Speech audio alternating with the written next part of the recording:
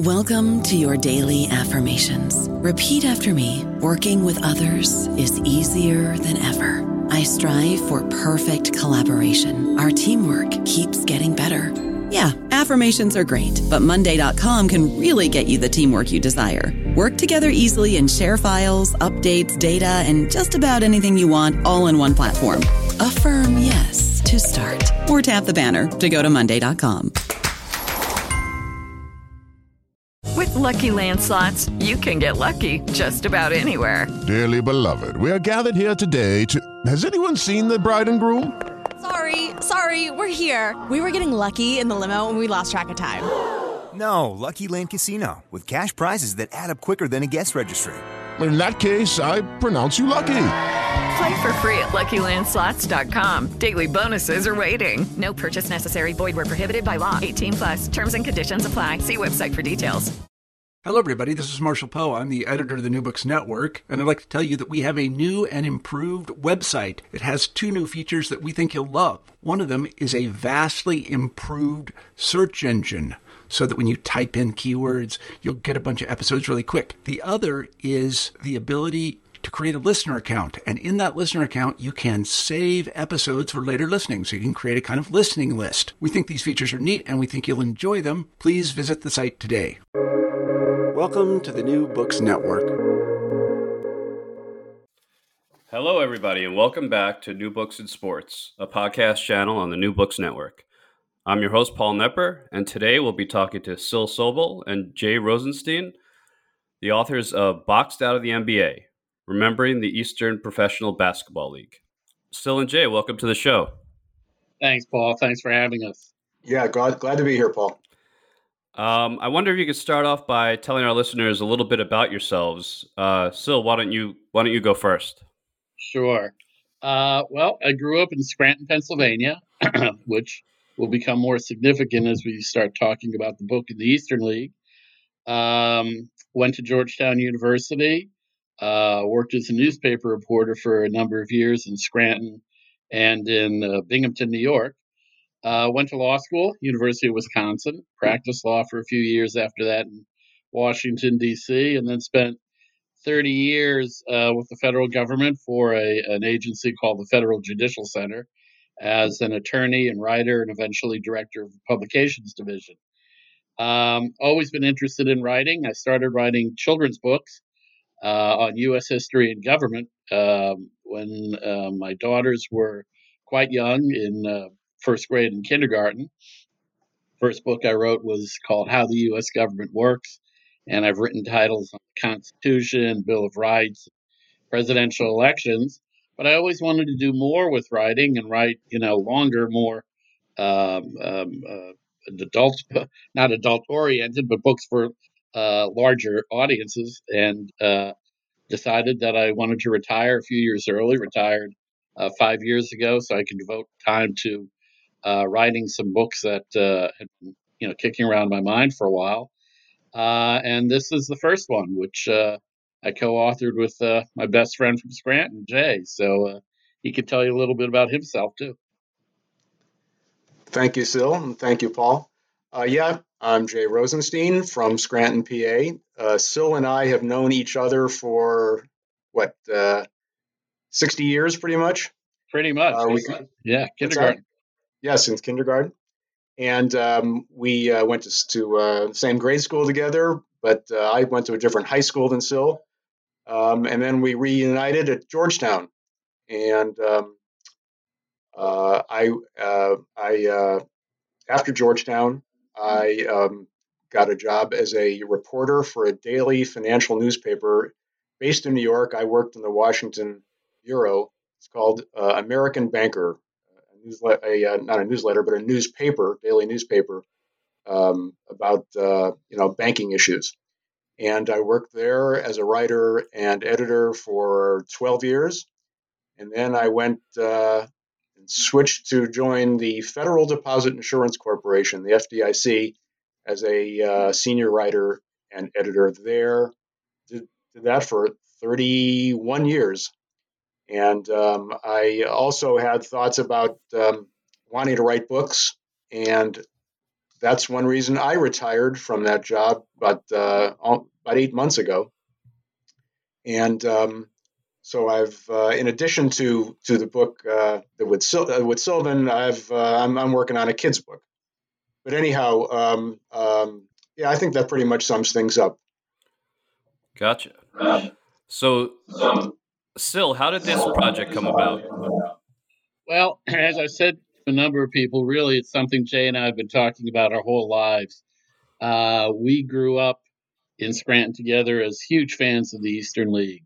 Our dads took us to games when we were young kids, about 7, 8 years old, and we immediately fell in love with it. We just became huge fans. I mean, seeing these really talented basketball players up close at Scranton Catholic Youth Center, these were pro athletes, and they were our idols and our heroes.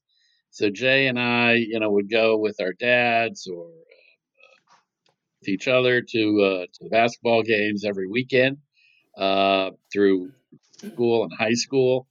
Talked about it when we were in college together. And even afterwards, when long after the Eastern League had left, we'd always go back to talking about the Eastern League and said, someday we got to write a book about this. And about 3 years ago, we said, all right, well, someday is now. Let's start writing this book. And it really was a labor of love. It's just something we've always loved, always enjoyed, and always meant a lot to us. And Jay will tell you his family had some connections with the Scranton team owner, and that got us going. Sure. Paul, I'd like to just mention up front with the what Sylvan said. Yes, we talked about writing a book on the Eastern League for years, and we kept putting it off for one reason or another. Most of the time it was because we both had full-time jobs. And because of that, though, we have had one big regret that we didn't start sooner or weren't able to start sooner on the researching and writing of the book, because in all these years that passed by, we lost many of the great players and coaches and refs during those years. People we really wanted to interview and so on. People whose stories really had to be told.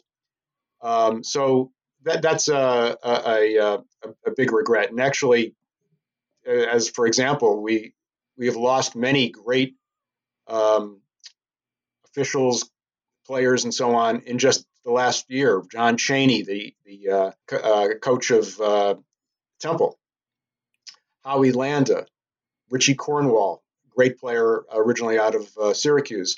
And most recently, as Sil said, Arthur Pachter. Arthur Pachter was the Scranton owner for like 20 years. Players loved him and so on. Great guy. My dad worked for him for 42 years, I think it was. And our families, got to be, close.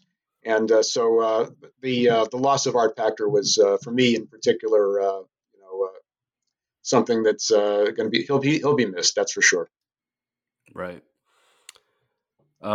Sil, can you talk a little bit about the early years of the league, kind of when and how it started, how many teams there were, where they were located, that kind of stuff? Sure. The league was an outgrowth of this little mini boomlet of basketball leagues emerging after World War II. You had soldiers coming back from the war. They had a little money in their pockets.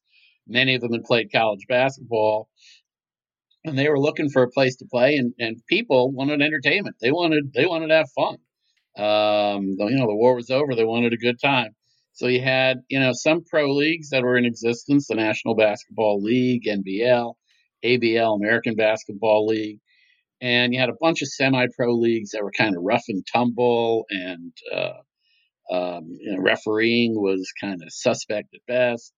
So the owners of the Eastern League were trying to, some of these guys have been in semi-pro leagues. Some of them hoped maybe to get into one of the larger leagues that was forming. So they decided to form their own league. It was 6 teams, all Eastern Pennsylvania, Allentown, Hazleton, Reading, a few others, plus one in upstate New York, Binghamton, which played a few games, then ended up moving to Pottsville, PA. And it was basically a regional league that was better than the semi-pro leagues, but not as quite as good as the existing leagues. Plus one that formed in 1946, the BAA, which eventually merged with the NBL to become the NBA. So it was sort of this in-between league, and mostly local players, Pennsylvania area players. And then by the early 50s, it started to get more talent.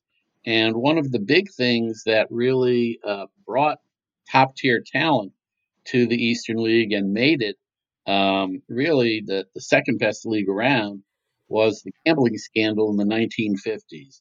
So Jay can tell you a little bit about that and how it influenced the league's talent. Yeah, sure. In 1951, college basketball got jolted by a couple of gambling scandals, I guess you could say. The first one, more than 30 players, including some of the greatest players in the country, Sherman White from Long Island University. These 30 players were found guilty of taking bribes from gamblers in exchange for them fixing games. These were young kids. They were looking for some extra cash. Didn't think that by fixing a game that their team wouldn't win. Wait, let me back up on this. I'm sorry. This is sorry about this. That's all right. Okay. These were young kids, and they served jail time or some other kind of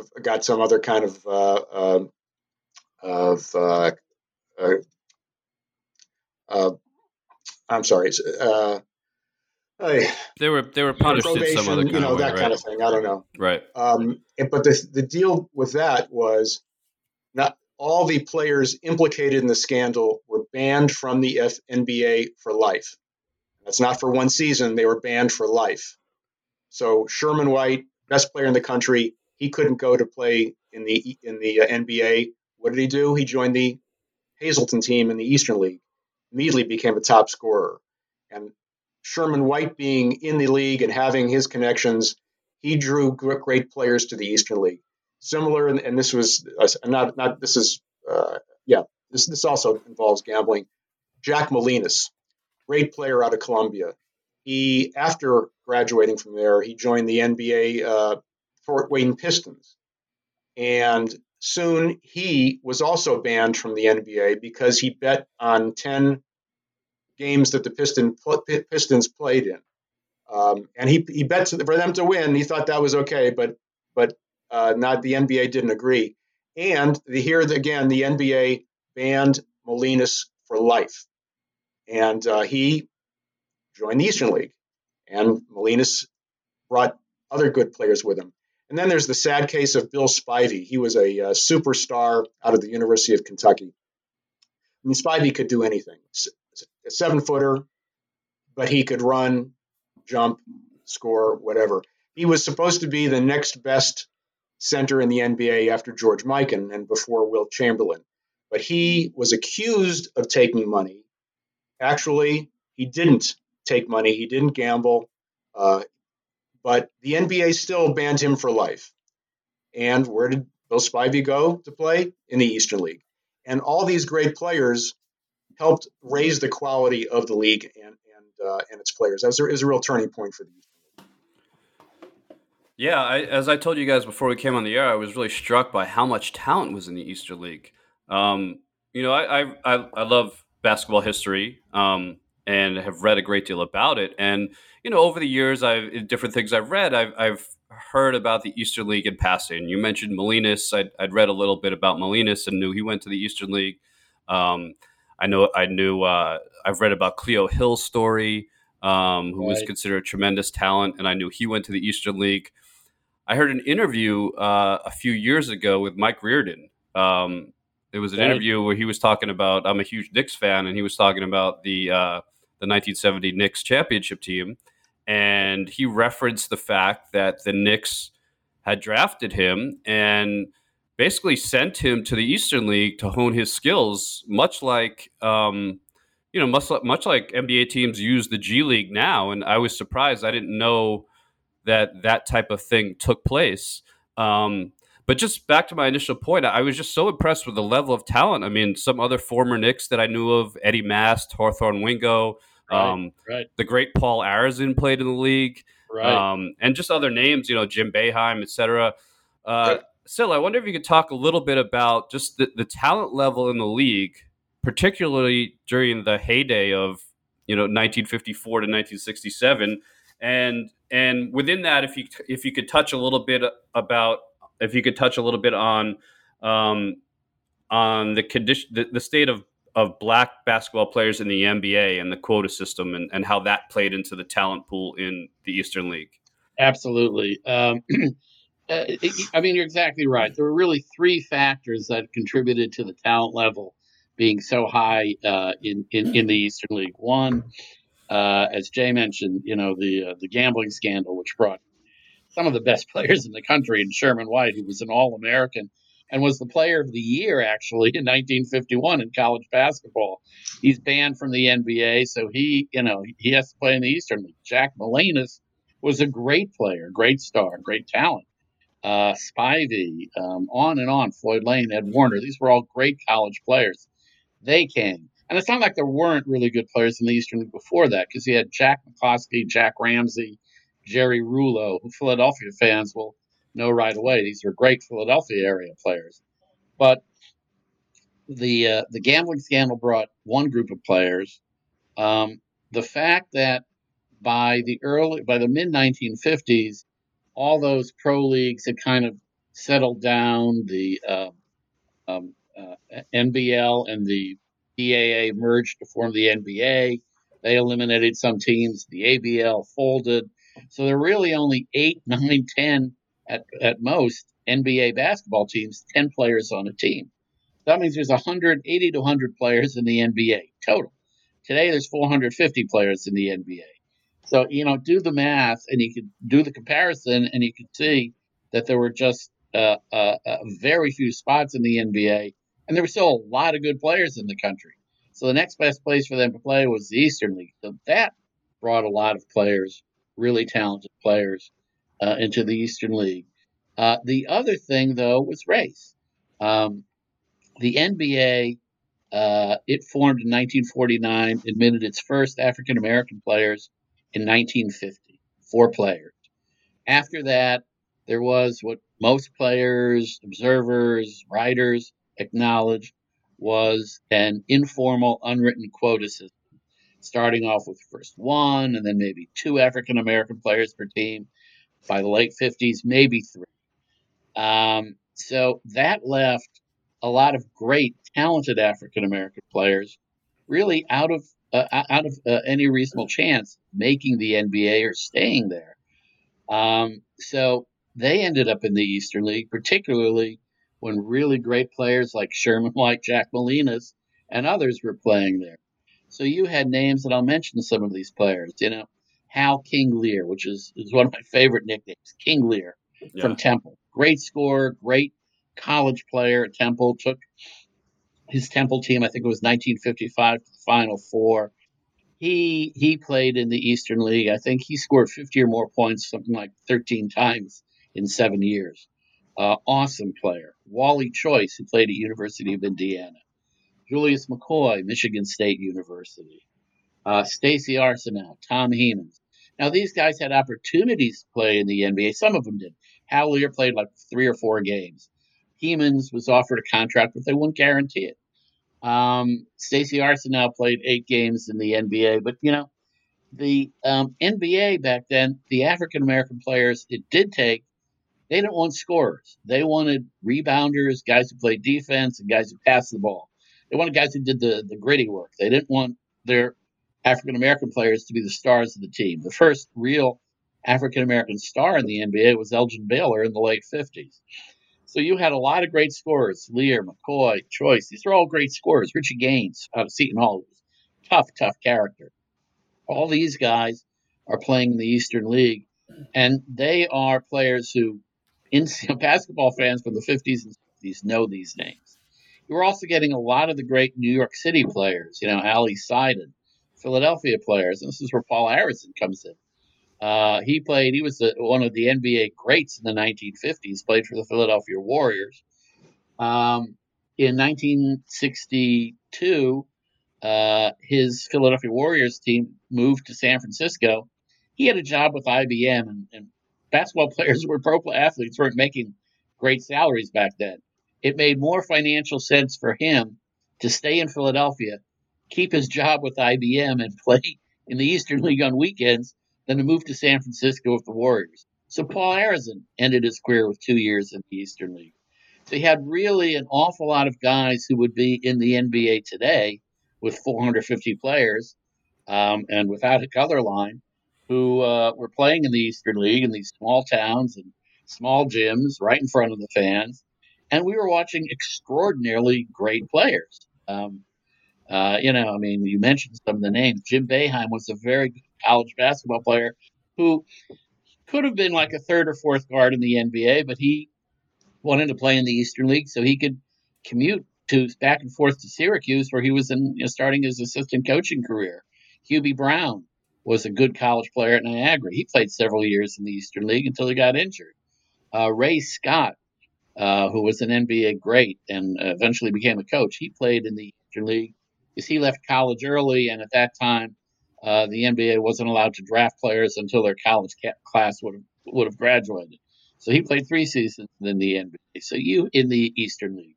So you had top level players for those 3 reasons who were all coming together and making the Eastern League really just an extraordinarily competitive and entertaining league to watch.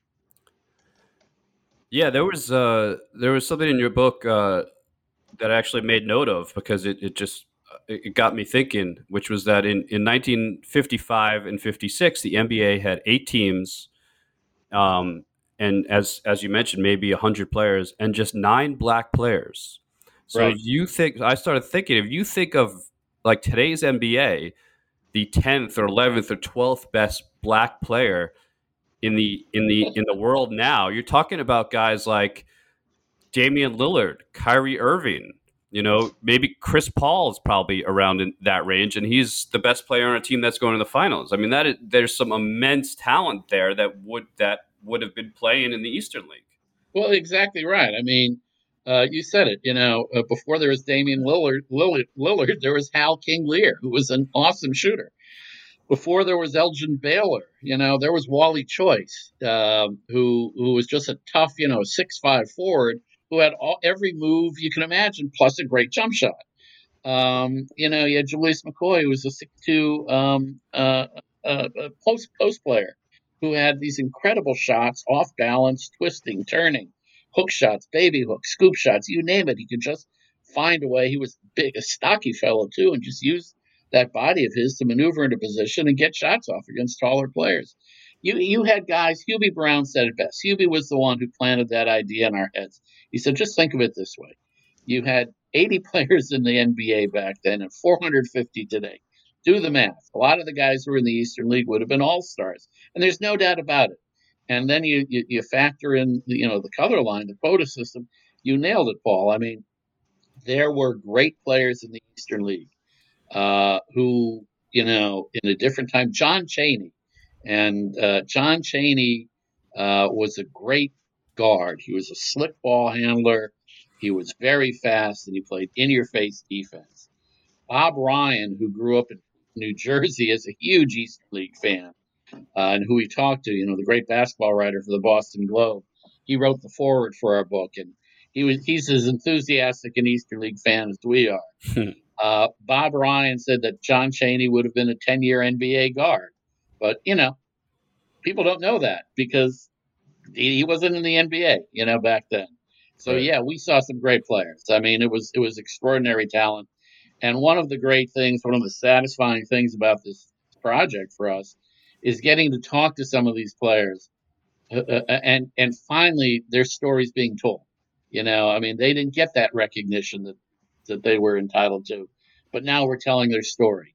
And, we've talked to some of them since the book came out, and they're so excited. They're sending the book to their friends and family, and people are saying, wow, I didn't know that you were such a great player. I didn't know you were so talented. And this book means a lot to the guys we're talking to because finally they're getting the recognition they deserve, and that's just been so satisfying. I thought you excuse me. I thought you guys did a great job in the book of setting the scene of why the Eastern League resonated so much with fans like yourselves and Bob Ryan. Um, Jay, can you talk a little bit about why the towns and the people in those small towns connected so much with the teams? Oh, sure. I mean, just think about it. In the 1950s and 60s, there's probably one NBA game on TV all week. No cable television. Um, but the Scranton fans or the fans throughout the league, they could go on a weekend night and see amazing players, great pro basketball players, right in front of their eyes, and this brought tremendous pride to these towns. The people, the fans there, they thought of the players as their own team, and players went up and down from the NBA. That's another. Well, we talked about that, like with Mike Reardon.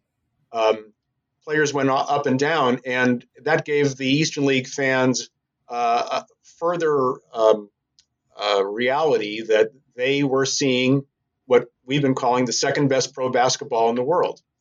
And they were vocal fans. They were and also the one of the examples that I've got a kick out of is the little town of Sunbury, Pennsylvania. I think maybe 10 or 15,000 people lived in Sunbury in those years. Maybe even today, I'm not sure. But they they were able to field competitive teams year after year that the fans loved, and that was part of the fun of going to those games and seeing these tremendous players. Yeah, and we should. I'd like to add also that which you guys discuss in the book that there wasn't the quality of leagues overseas. In Europe, for example, in the 1950s or 60s that there are now. So that option, you weren't having great players go explore that option either. So it was really there was after the NBA there was this one other place where you could play. And one of the themes of the book, which is really was heartwarming, was it came across how much the guys in that league just love playing basketball, right? I mean, most of them they weren't. Yeah, I mean, a lot of them, maybe even most of them, had a dream of getting to the NBA still, but most of them just they love playing it. They love playing the game, and they did so for little money and in some difficult conditions. So, Jay, I wonder if you could talk a little bit about the conditions. What players had to endure to play in the Eastern League. Yeah, oh yeah, sure. Well, one thing, every player had to either be ready and willing to drive on weekends, or join a carpool, which the players would form. And this is on the weekends, in addition to these players' jobs during the week. So that was an angle. But the interesting thing was the snow and the ice on the mountain roads that every player had to deal with. We've had many players who told us, like for example, Joe Lally, who was a guard for Scranton. He said that he fell asleep twice at the wheel, almost got killed both times, and uh, glad he's alive. There were other Walker Banks. And Charlie Chris talked about the snow and zooming off into a snowbank and almost getting killed. So yeah, the snow and ice was the big deal there. The drive home on a weekend to or from the weekends was could be crazy, especially if there's snow. But also, the games ended, let's say at 11 o'clock at night. Players start out there to get home wherever they live, and usually it's like 2, 3, 4, 5 hour drive. So players had to be, able to deal with that. One of the interesting things was those makeshift carpools, and they had the rule that one guy had to be sitting with the driver to keep him awake. So it was just a strange, not strange. It was just a thing that all the Eastern League players had to deal with, and the wives also. Many of the wives came to the games too. I don't know about you, but I'm very busy and I don't have a lot of time to cook. That's why I subscribe to Factor. Eating better is easy with Factor's delicious, ready-to-eat meals. Every fresh, never frozen meal is chef-crafted, dietitian approved, and ready to go in just 2 minutes. You'll have over 35 different options to choose from every week, including Calorie Smart, Protein Plus, and Keto. These are 2-minute meals. Factor meals are ready to eat and heat, so there's no prepping, cooking, or cleanup needed. They're flexible for your schedule. Get as much or as little as you need by choosing your meals every week. Factor is the perfect solution if you're looking for fast, premium options with no cooking required. Sign up and save. We've done the math, and this is important. Factor is less expensive than takeout, and every meal is dietitian approved to be nutritious and delicious. Head to factormeals.com/NBN50 and use code NBN50 to get 50% off. That's code NBN50 at factormeals.com/NBN50 to get 50% off. I love reading the book about some of the crazy stories that took place and some of the unique characters as well that played in the league. I had to laugh at John Postley, the guy who supposedly killed a man in prison, and everybody on the team was afraid of him. I mean, that's like it's like something out of it was like one of the characters in Major League, seen out of a movie or something. Sil, did you have a favorite character or a favorite story that you came across from the book? Gosh, there are so many. I mean, let me think. I mean, you're right. The league did have an awful lot of characters. And I hesitate to say that because when I mentioned that to Ray Scott, he said, when you talk about characters, it sounds like you're talking about entertainers and clowns. And he said, and I don't want people to think that was the thrust of the league. These are serious competitive basketball players. He said, yes, there were some characters, but really you had more people with character.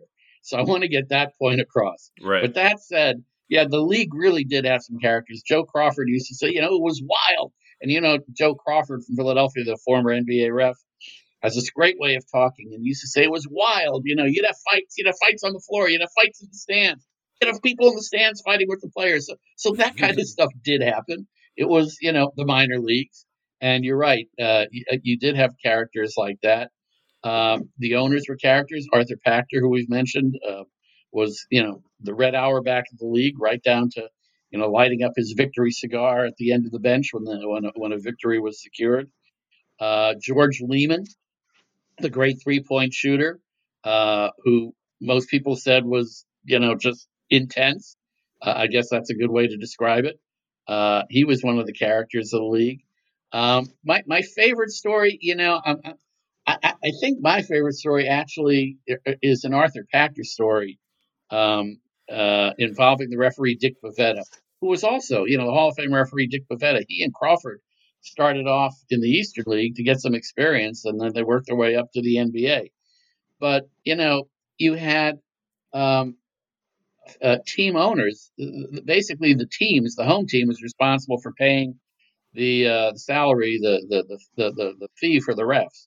So, there were, I don't know how many refs, but of course the refs and the players and the owners all knew each other.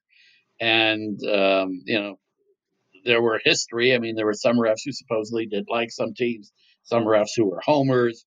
Usually the home team won in the NBA because there were times when, referee, if they made a bad call, could get threatened by the fans. But, be that as it may, Art Pachter remembers a time when Bavetta was officiating, and he wasn't really happy with some of Bavetta's calls. So after the game was over, he wrote 2 checks, one for Bavetta and one for the other referee. He went down to the referee's locker room, knocked on the door, walked in, thanks boys, and handed a check to the other ref. And then he took out Bavetta's check, took out his cigar lighter, and lit it on fire. and I don't think things like that happen in the NBA, but it's a classic Eastern League story. So that's one of my favorite stories. And there's so many that go on and on. Yeah, that's a great one. Paul, can I maybe give you some Yes, my favorite please. things? Or Go ahead. Yeah. great, thank you very much. Back to the Sunbury team, Sunbury High School, small gym, and it's known for being a very quirky gym. The basket at one end was so close to the wall that, as Eddie Mast, who you mentioned, Eddie Mast said, you had to go in for a layup vertically. It was crazy. Richie Cornwall said the same thing. If you scored on a layup, you're probably going to hit the wall. Players are always talking about that. Just inches off the wall to throw in the ball in bounds. Crazy for that. Also, at the same gym, Sunbury, there was an obstacle, a big stage that the players would sit on during the game, right next to the court. And we were told that players had to run around this stage to keep the game going.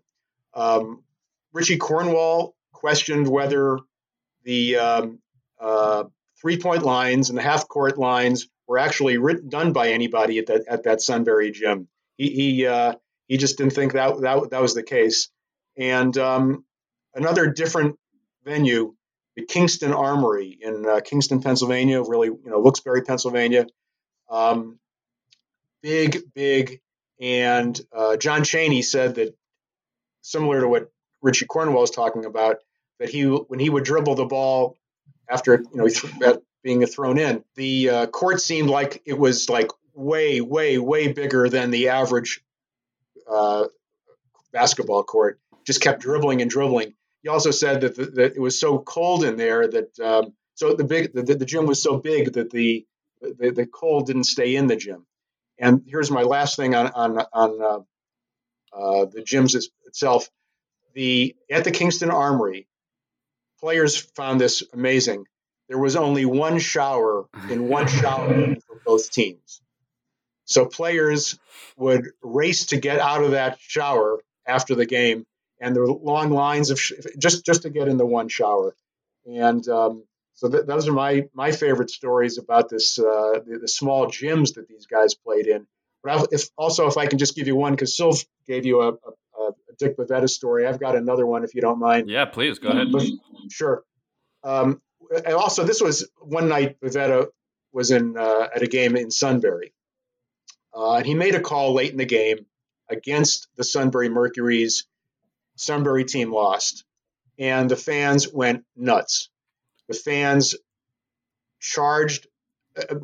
Bavetta had to make a mad dash to the locker room. He got in there right before the fans were able to, but they kept at it.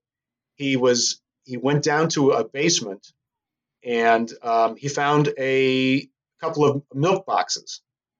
And so to try to get out of there, he used the milk boxes to climb out the back window of the gym. And he finally got to his car and he started driving out of the parking lot. And a policeman stopped him.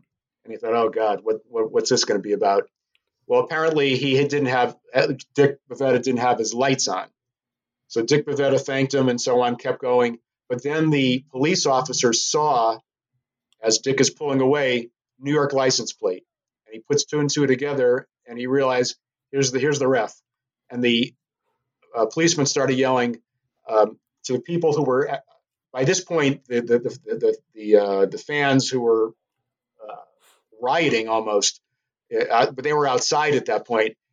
Dick Bavetta was able to go past them, but he said that he barely made it out.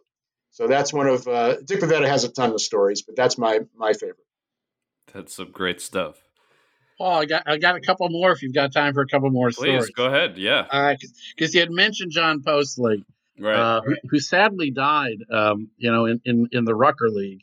Not the Rucker League, in the Baker League in Philadelphia. While playing? While playing, yes. I didn't know that. He did. He was, in his 30s, I think, when it happened. I'll tell you the story. Stan Pavlik, who was also from Philadelphia and played on the Wilkes-Barre Barons with Postly, they were, became friends. And Stan said, as mean as John Postly looked, and notwithstanding the reputation that he killed a man in prison and that he had this huge scar that went from his shoulder all the way down his back, which supposedly was, he got that in a fight in prison, which is how he ended up killing a man. That's the legend, at least.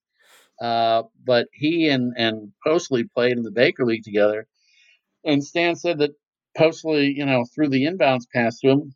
Pollock caught it, turned up court, turned around, and next thing you knew, Postly was on the ground and he was gone. So it was very sad, very sad. But he was a terrific, fierce player and a great rebounder. And every year he'd be among the top 2 or 3 rebounders in the Eastern League. Well, Stan was saying that his wife used to come to the games, and Stan and Postly and his wife would drive up together, sometimes with other players, sometimes with the coach, Stan Novak, who was also a Philadelphian. And his wife would keep statistics. So after the game was over, Postly would immediately go up to Pavlik's wife and say, "How many rebounds did I get? How many rebounds did I get?" Well, she was a smart lady, and she didn't want to make John mad. So she'd always pad his statistics a little. She'd always add 1 or 2 or a few more. And of course, her statistics always show that he got more rebounds than the official scorer statistics. Supposedly would take her stat sheet, and he'd go over to the official scorer and he'd say, no, that 12, no, she has me down for 15. You got to give me 15. Well, no one was going to argue with John Postly. The guy was 6'5", 6'6", 250 pounds of solid muscle, sculpted like an Adonis. Right. So no one argued with John Postly. That's great. He was a great rebounder, but I suspect that his stats and maybe some of the other stats in the league are a little inflated. I'm not going to vouch for their accuracy. So there's lots of stories like that. And the other one that I wanted to share was involving George Lehman, who was a tough, fierce competitor and very confident of his shot. He was a great shooter. Lehman played a number of years in the NBA and ABA, and he was great in the ABA. He was one of the ABA's first great three-point shooters. And he had no fear, never hesitated to put up a shot. Many people credit George Lehman with being the first person to come down the floor on a 3-on-1 fast break and launch a three-pointer. And we actually have some video footage, someone's home video, of George Lehman coming down the floor on a 3-on-1 and shooting up a three-pointer. Wow. Which was, it's done all the time in the NBA now. But back in the late 60s and early 70s, that was considered a bad shot. No one did it. But George Lehman and possibly George Blaney, because Bob Ryan says George Blaney also did it too. Blaney, who ended up coaching Holy Cross and a number of other places, also played in the Eastern League. But apparently some of his teammates, Lehman's teammates, didn't like the idea that Lehman would come down the floor and launch his three-pointers, even if they were open. So some of the players went up to – he was playing at Trenton, on Trenton at the time. The coach was Howie Landa, who was a great Eastern League player and was John Chaney's backcourt mate in Sunbury for many, many years. And they became great friends. And Howie became a great junior college coach and actually coached UNLV very briefly as an interim coach. But Howie was coaching the Trenton Colonials at the time, and some of the guys were coming up to him and say, "Howie, you got to talk to Lehman. You got to talk to George. You got to tell him he can't keep firing up those three-pointers." So Lehman said, Landis said, "Okay, I'll handle it." So he said, I knew how to handle George. I said, "George, you're a great shooter. You may be the greatest shooter ever. No one shoots better than you. But when you come down the floor on a 3-on-1 and you've got a guy on either side of you open for a layup, pass him the ball." And George uttered the words. He said, "Howie, my blank, blank three-pointer is better than their blank, blank two-point layup," which at the time was a funny and revolutionary statement, but right now reflects NBA strategy. So George Lehman was like, 2 generations ahead of his time. But, you just go on. There were people, these were great, serious basketball players, all confident in their abilities, and you have great stories like that and great people. Yeah, that's some great stuff. Um, Still, why do you think the Eastern League wasn't able to establish a more formal relationship with the NBA? Great question. I'm glad you asked that one because it actually goes back to something you were saying. I'll bring that in about acting as a feeder league for the NBA. That was really one of the hopes of the Eastern League. They always hoped they would establish a formal minor league system with the top tier pro league. They, at the time there were several pro leagues, the BAA, NBL, and ABL when they were formed, but they hoped that they would become a minor league system and get financial assistance. It might have happened in the 50s, but then when the NBA banned the guys involved in the point shaving scandal, and the Eastern League, after hesitating at first but eventually letting them in, the NBA didn't want anything to do with the Eastern League. So the chances of them developing a formal minor league relationship ended right there. In fact, the NBA and Eastern League used to play exhibition games, and the NBA cut those out for a number of years after the Eastern League let the gamblers in. After that, I think it just the NBA was actually able to get the benefit of using the Eastern League as a minor league system without having to, or an informal minor league system without having to pay them any money. Mm-hmm. Because like some teams, like the New York Knicks, as you observed, developed this informal farm system relationship with the Allentown Jets. So the first, player I think was Brendan McCann from the Knicks who went down to the Allentown Jets. But he had Tom Riker, as you mentioned, Mike Reardon, Hawthorne Wingo, Eddie Mast, Milt Williams, a bunch of guys that kind of shuttled back and forth between Allentown and the Knicks. Other teams developed sort of informal relationships, or, some of the NBA coaches were former, or some of the Eastern League coaches were former NBA coaches or scouts or players. So there were connections in the basketball community saying, hey, I got this guy. Can you take him for a year, let him get some experience, and we'll bring him up? And maybe they helped a little with the salary, but the NBA was getting the benefit of having the Eastern League there for players to go down and work their way up without having to provide, a formal financial support. Eventually, when the Eastern League kind of transitioned into the Continental Basketball Association, they were able to convince the NBA that it made financial sense for them to develop a more formal financial support system, and that did happen. But it never happened during the Eastern League's existence, which is unfortunate. Might have kept the league going, but the league was sort of running out of steam. I mean, it had to really go into bigger cities, which is what happened with the Continental Basketball Association. Right. I want to ask you guys what in your opinion is the legacy of the Eastern League? Jay, maybe we could start with you. Yeah, sure. I think there are three things that stand out as far as the legacy of the league. One was the three-pointer, as Sil talked about, and George Lehman and so on. The Eastern League did not introduce the three-pointer, but it advanced the three-pointer to way beyond what the another of the I can't remember the name of the guys. So what's the old Saperstein? Abe Saperstein started had the American Basketball League for 2 years, and they started the 3-point shot. Right. But it was like subdued at that point. The league only lasted for that 1 year, I think, and then the Eastern League picked up on the three-pointer, and it just made it much more of a part of the basketball history, as well as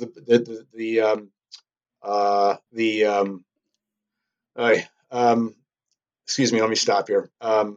Okay.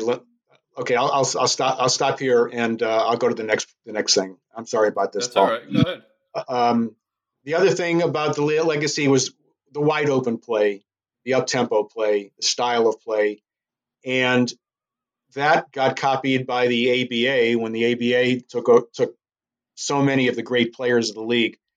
So that's one of the other things that I think for a legacy of the league, I think that should be included.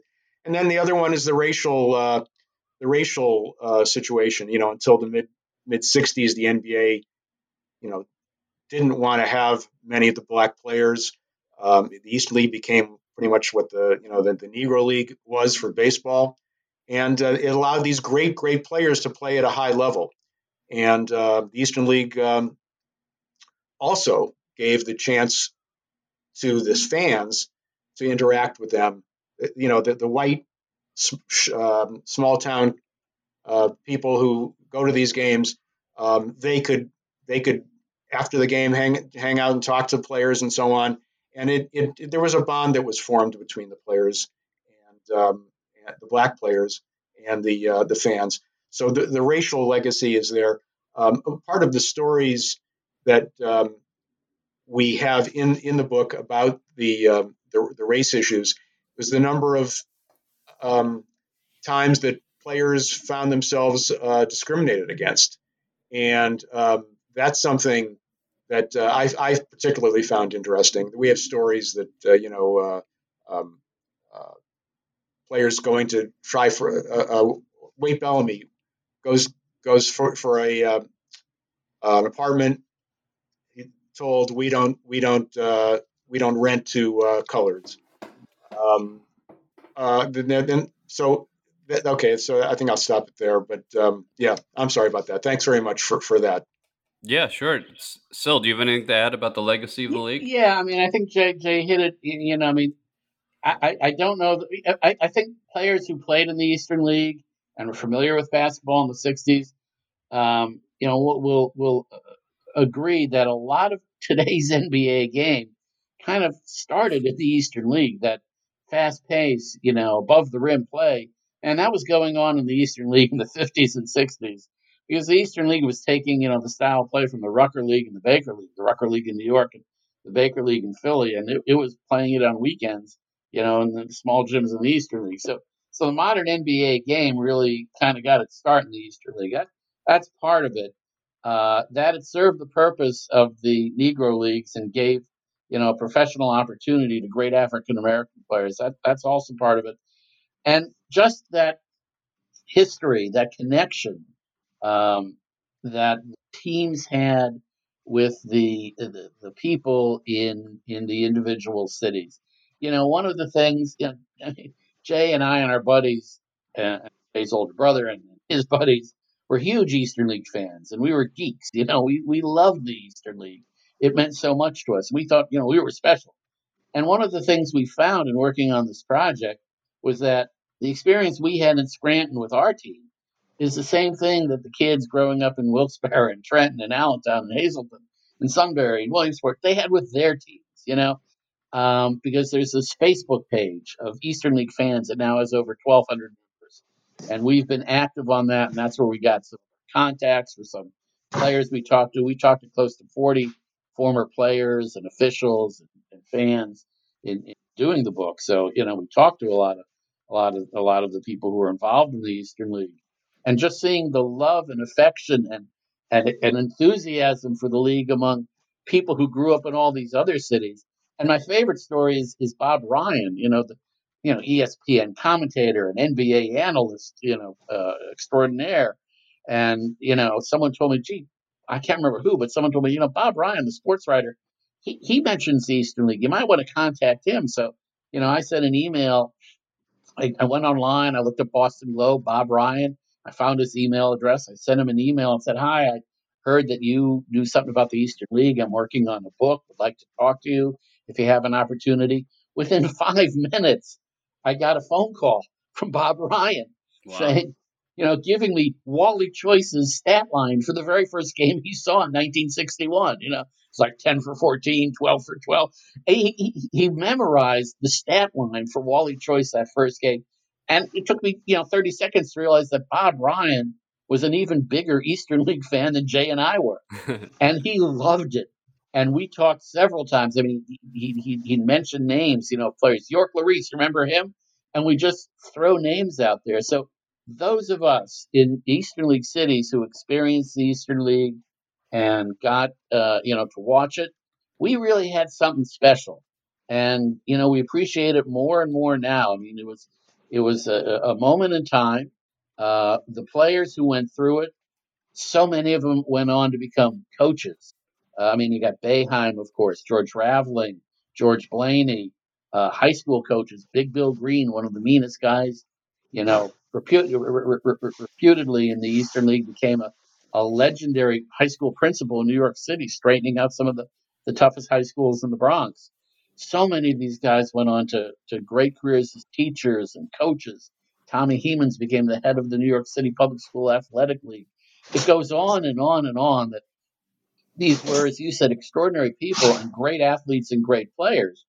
But so many of them, and that's one of the things we bring out in the book, lived productive and important lives and made great contributions to their communities after their playing days were over.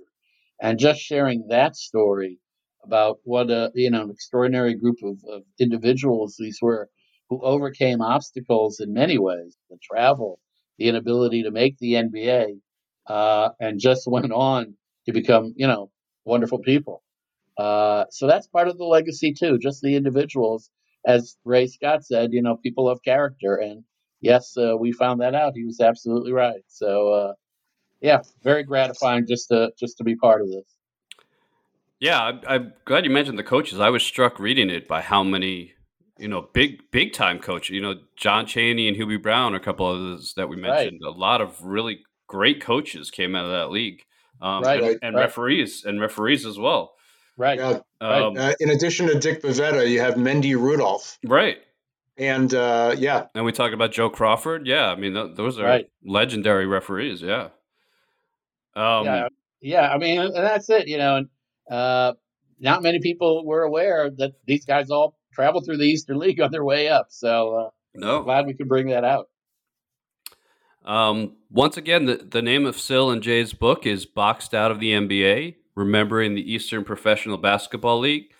Guys, I've taken enough of your time. I'll get you out of here with one last question that I like to ask all of my guests, and that is, what is your all-time favorite sports book? Wow. All-time favorite sports book.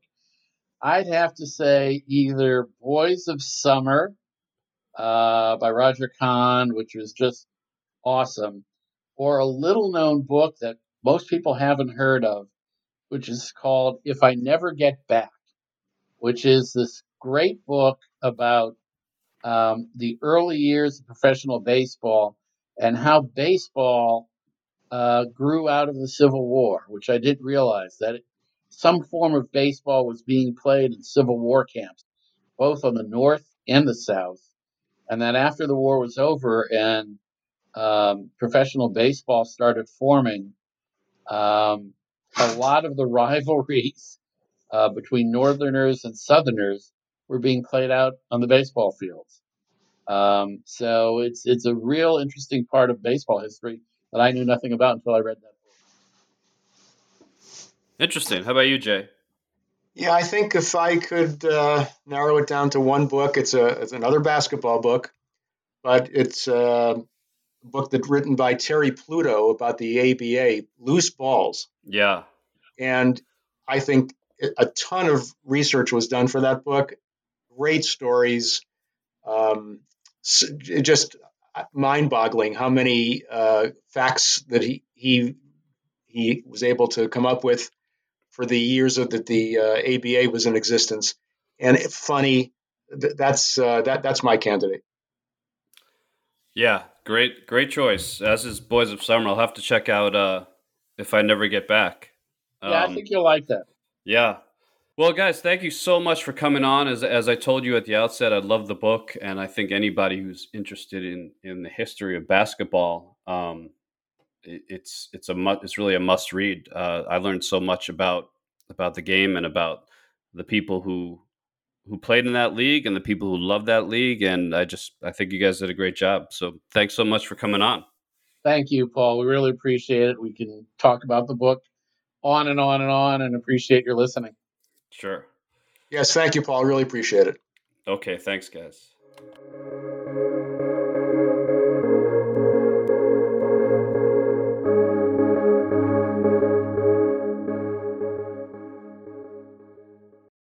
Lucky Land Casino, asking people, what's the weirdest place you've gotten lucky? Lucky? In line at the deli, I guess? Aha, in my dentist's office. More than once, actually. Do I have to say? Yes, you do. In the car before my kids' PTA meeting. Really? Yes. Excuse me, what's the weirdest place you've gotten lucky? I never win and tell. Well, there you have it. You can get lucky anywhere, playing at LuckyLandSlots.com. Play for free right now. Are you feeling lucky? No purchase necessary. Void where prohibited by law. 18+. Terms and conditions apply. See website for details.